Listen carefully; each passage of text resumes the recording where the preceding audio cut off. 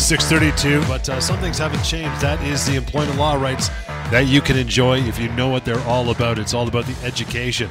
And that's what we strive to do here every night of the week. Right here on the Employment Law Show, John Scholes, Alex Lucifero, filling you in with the knowledge, and if it's something about your job, workplace harassment, a severance question, something about, it could be anything. Maybe they're trying to move your workplace, cut your hours, add hours, change your pay, whatever. Doesn't matter. Bring it on. We got lots of time to talk about it. Email help@employmentlawyer.ca. Main topic is going to be situations that trigger employment law disputes. That's coming up in just a bit, but Alex, we always start off with the week that was. Lay it on me, pal. What do you got? Hey, Johnny, thanks very much. Great to be here talking employment law as usual for another Monday evening, talking workplace rights, severance, medical leaves of absence, if you're dealing with harassment or bullying in the workplace, really you name it. As you very well said, John, if it has to do with your work, we cover it all here on this very show. And again, as you said, there are absolutely no bad questions when it comes to employment law, whether you're dealing with, maybe you have a kind of very technical issue about your pension, maybe you've been let go from your job and you're worried about the severance that you've been offered, whatever it is under the sun, we're here to help. We want to hear from you. Another busy start to the week, John, as per usual, whether it's myself fielded a ton of questions and calls and emails today, or Lior, of course, our other colleagues in the office, fielding a ton of questions every single day from people looking for help with their workplace problems. It's not just people who are being let go, John, who are contacting us. People contact us with all sorts of workplace situations. We'll cover a couple over the course of the show of this evening if we can. The real question is they want to know if what their employer is doing is fair. They want to know if what their employer is doing is legal. They want to know what they can do about it. Oftentimes they're kind of put up against the wall. They're in a really difficult spot. The employer is either forcing a change on them, or again, they're terminating their employment, or maybe they've temporarily laid them off. And they're seeking out some information. They're seeking out some advice, and what they need to solve their workplace problem. And if this rings true to you, if you're listening in right now and you're dealing with a situation at work, whether you want to email us or call us right now or call us at the office, however you want to get a hold of us, the important thing here is that if you're dealing with a situation at work, you need to get advice right away. Not a week later, not a month later, not a year later, right away. The more information, the more knowledge you have as an employee, the more protected and prepared you're going to be to be for sure. But also, time is typically of the essence when you're dealing with these situations. You don't want to let problems fester. They're going to get worse. So again, give us a call. Let's talk about the situation. Let's figure out what your options are, and take it from there. And of course, with all of that said and out of the way, John, let's start off with a segment we call the Case of the Day. It's an opportunity to talk about a matter that I dealt with today, and I think this one, John, gives us a good couple of lessons actually for our listeners. So, spoke to a gentleman this afternoon. John, he had been with the same employer for about 5 years, so 5-year employee. In his mid-60s, this gentleman was 64 years of age, and he was the lead mechanic in his position. So he was kind of a super, kind of senior mechanic. He's been around for a while, obviously given his age, and, kind of supervised the other mechanics in the shop. He also trained those new employees. So not only did he do kind of the usual ordinary work, he would train other mechanics, he would supervise other mechanics, and he's been working full-time, John, up until a couple of weeks ago. Okay. Unfortunately, and quite oddly, a couple of weeks ago, his employer comes to him and says, hey, it's been a bit slow lately. We're trying to kind of change things a little bit. We're going to be giving time and giving some opportunities to our newer mechanics, and that means that your hours might change. We might have to reduce your hours. The gentleman, maybe a little concerningly, John, but the gentleman initially said, okay, well, I guess we'll kind of see how it goes. We'll take it as it comes. Didn't really make a fuss of it when that conversation first was had a couple of weeks ago. Lo and behold, John, just this last week that passed, guess how many hours he worked the entire week? He worked 4 hours the entire week. That's the extent of the hours that he did. And this is a guy that worked 40 plus hours every single week for 5 years. So clearly something's happened here. His employer is limiting, very much so limiting, the amount of hours that he's doing. He doesn't have his schedule for this week, but he's expecting it's going to be the same.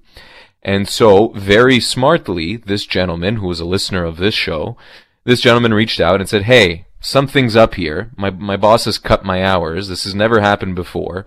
I've been a full-time employee for 5 years straight, day in and day out, week in and week out. What's going on here? Is what my employer doing legal?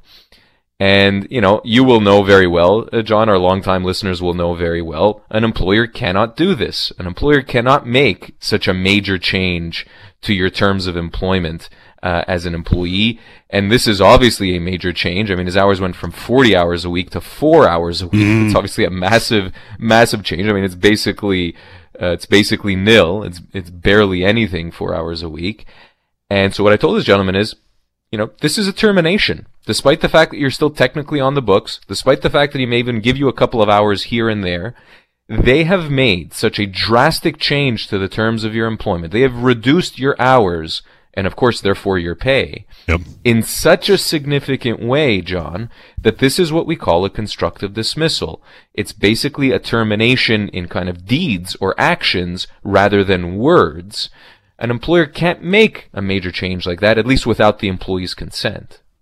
If this gentleman, was happy with working 4 hours a week, listen, he wouldn't have contacted us, obviously, right? He wouldn't have made an issue out of it all. But clearly he wants to work his usual shifts. His employer's not letting him do so. It's a termination. This gentleman is owed severance. He's probably looking at something like 6 to 8 months of severance based on his age, position, and years of service, not based on 4 hours a week, John, based on 40 hours a week, as they should be. My other concern here, John, drop one last issue into the mix, because I mentioned there's a couple of issues here. The last issue is my impression from speaking to this gentleman, who was very nice, very polite, very friendly, was just, upset at what happened. There seems to be the impression here that his employer is favoring younger, newer mechanics over this gentleman. Right. There's a hint there, John, of age discrimination. If this employer has reduced this gentleman's hours because of his age, because of his seniority, because he could basically employ younger mechanics for less, that's potentially a problem for the employer, John. That might be age discrimination, another issue that we might have to investigate and look into. We're going to be assisting this individual and getting him absolutely the severance that he's owed, and maybe then some. And with that, we'll get into a short break. Martha, I see you standing by. You are our first call when we come back from the break. Help at employmentlawyer.ca. We continue getting warmed up here on the Monday night edition of the Employment Law Show. Coming right back. Welcome back. After this, you can go grab yourself a Royale with cheese. But first, we got to get to the phone calls. Martha, thanks for standing by. How are you? I'm good, thank you. How are you? Good. We're good. What's on your mind? Good. I have a question. So I have been with the company for 9 years now. I have been in one department, finance department, for the whole period. I'm on salary. They've been short-staffed quite a bit. I've been doing a lot of other departments, working with a lot of other departments, and I'm not getting, I'm not getting paid for the extra work. So I was speaking with someone, and I was told that they might be hiring somebody for payroll, because this is a U.S.-based company, and we are expanding slowly. We're trying to, they're developing Canada again after COVID.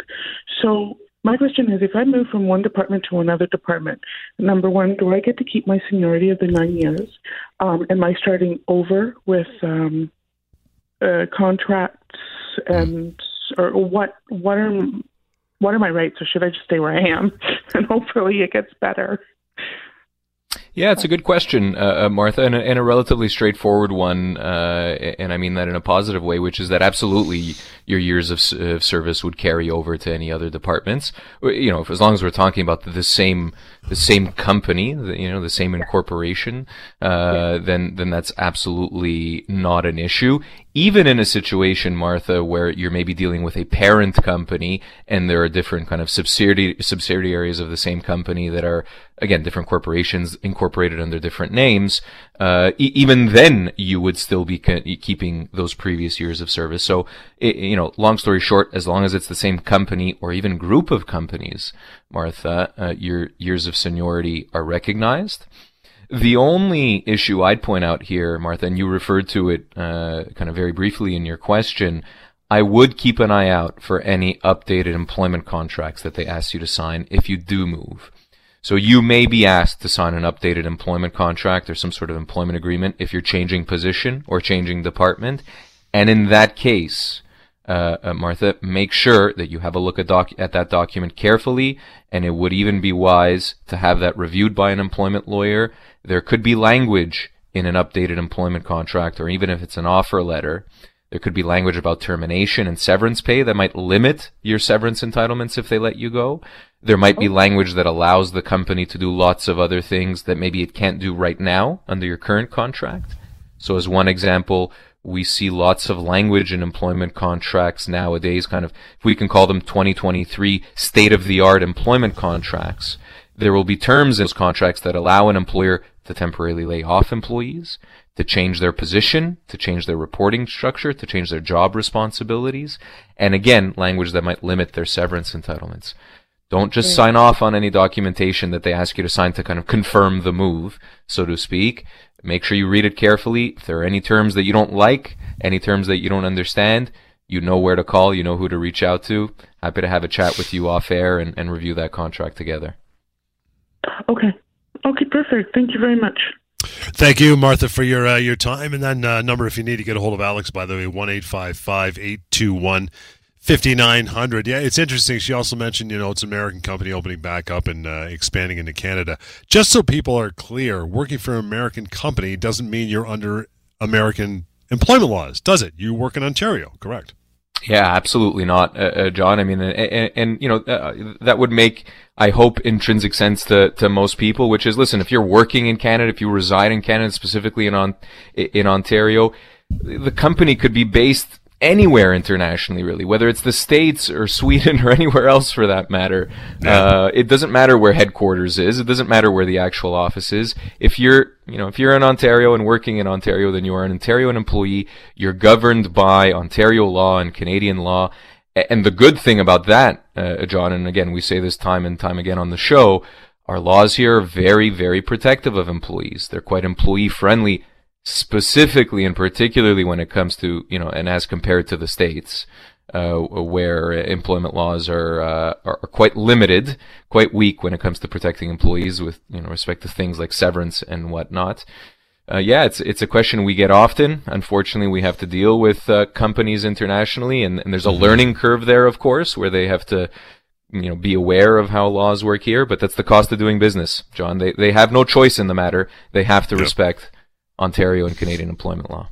Move on to our topic, pal, for the night. That is situations that trigger employment law disputes. Number one, when an employer resorts to a termination for cause way too soon. They pull that trigger way too soon.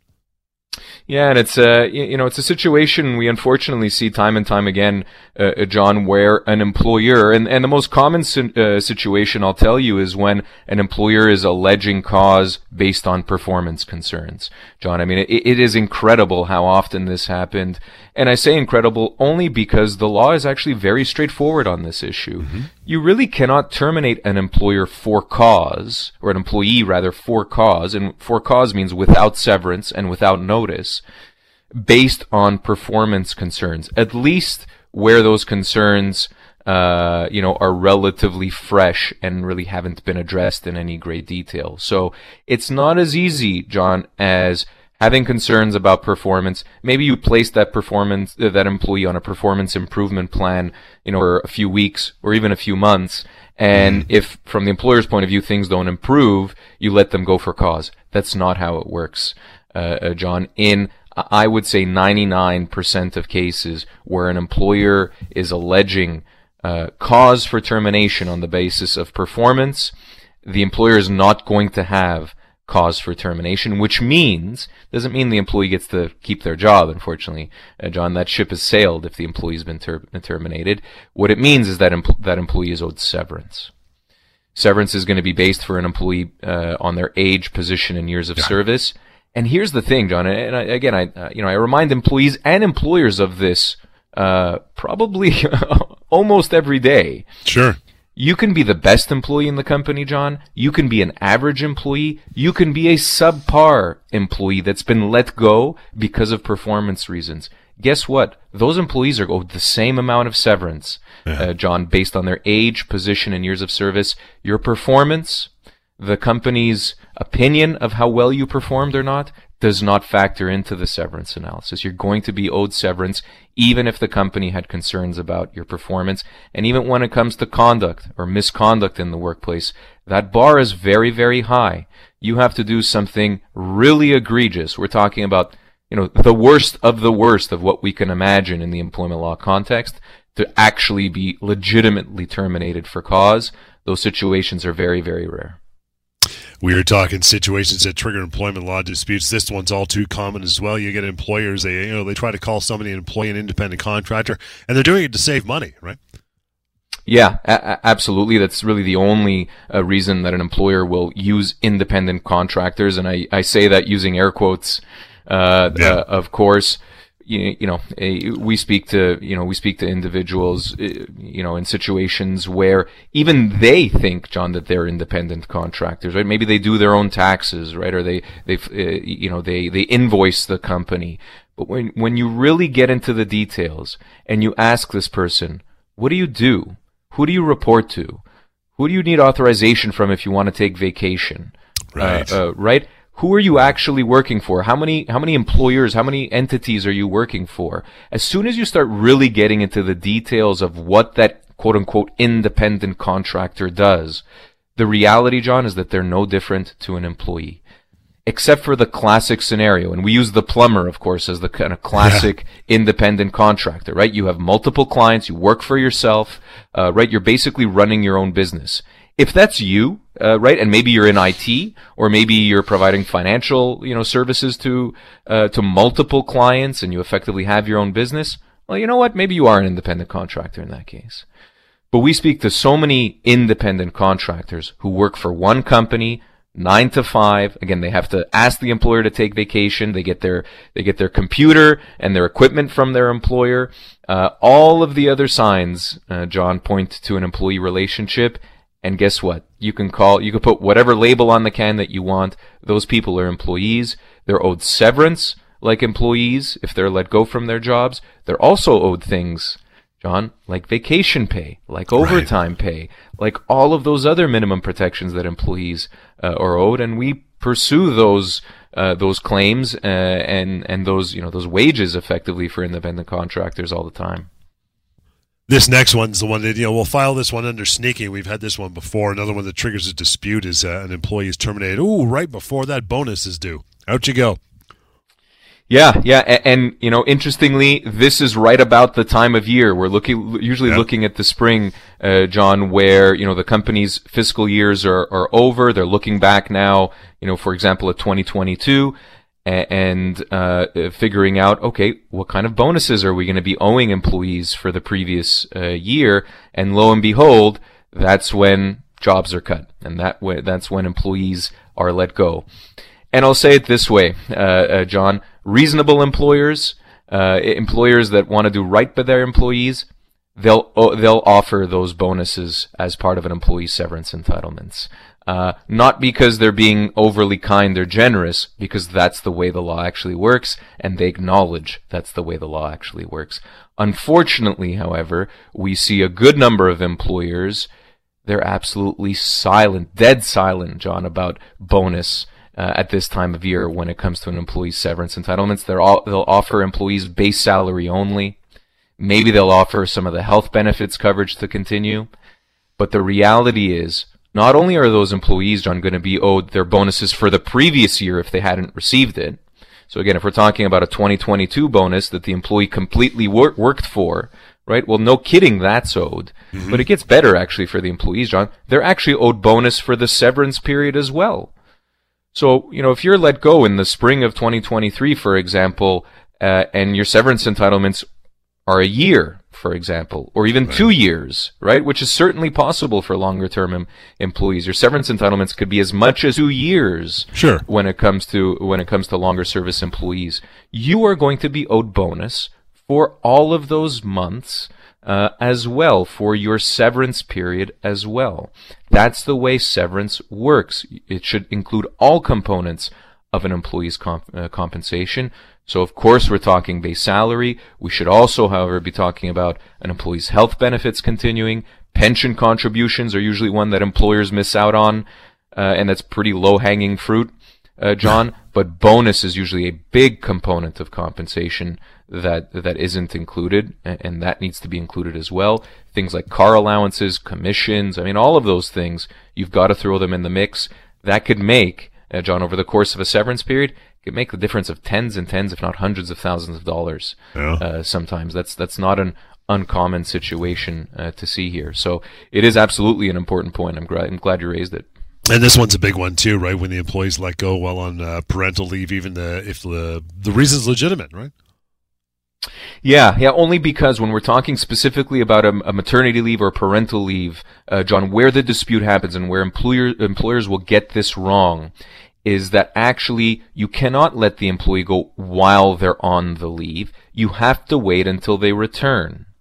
And so even if it means delaying that termination until the day the employee is supposed to return back, that's the way you have to do it. You cannot terminate an employee while they're on that maternity leave. That is a breach of the Employment Standards Act. It's actually a breach of an employee's kind of minimum protections and rights in Ontario. It's massively problematic. And I would say, generally speaking, and we say it all the time, of course, don't mess with mama, but, letting an employee go, in any circumstance when it's surrounding a leave of absence, whether that's a maternity or a parental leave or a medical leave of absence, you really, as an employer, you're making a difficult situation in an employee's life that much more difficult by letting them go during that time period. That's something, John, that needs to be compensated for. It needs to be acknowledged. That employee, imagine you're someone coming off a parental leave or coming off a maternity leave, and all of a sudden you're let go. It's going to be very difficult to now turn your mind to having to look for a job. Yeah. Right? You might actually be owed additional severance simply because of that situation. And so not only is it the timing of the termination, but in that circumstance, you better make sure that you're maximizing on your severance entitlements, and the employer should be paying a little more for those reasons alone.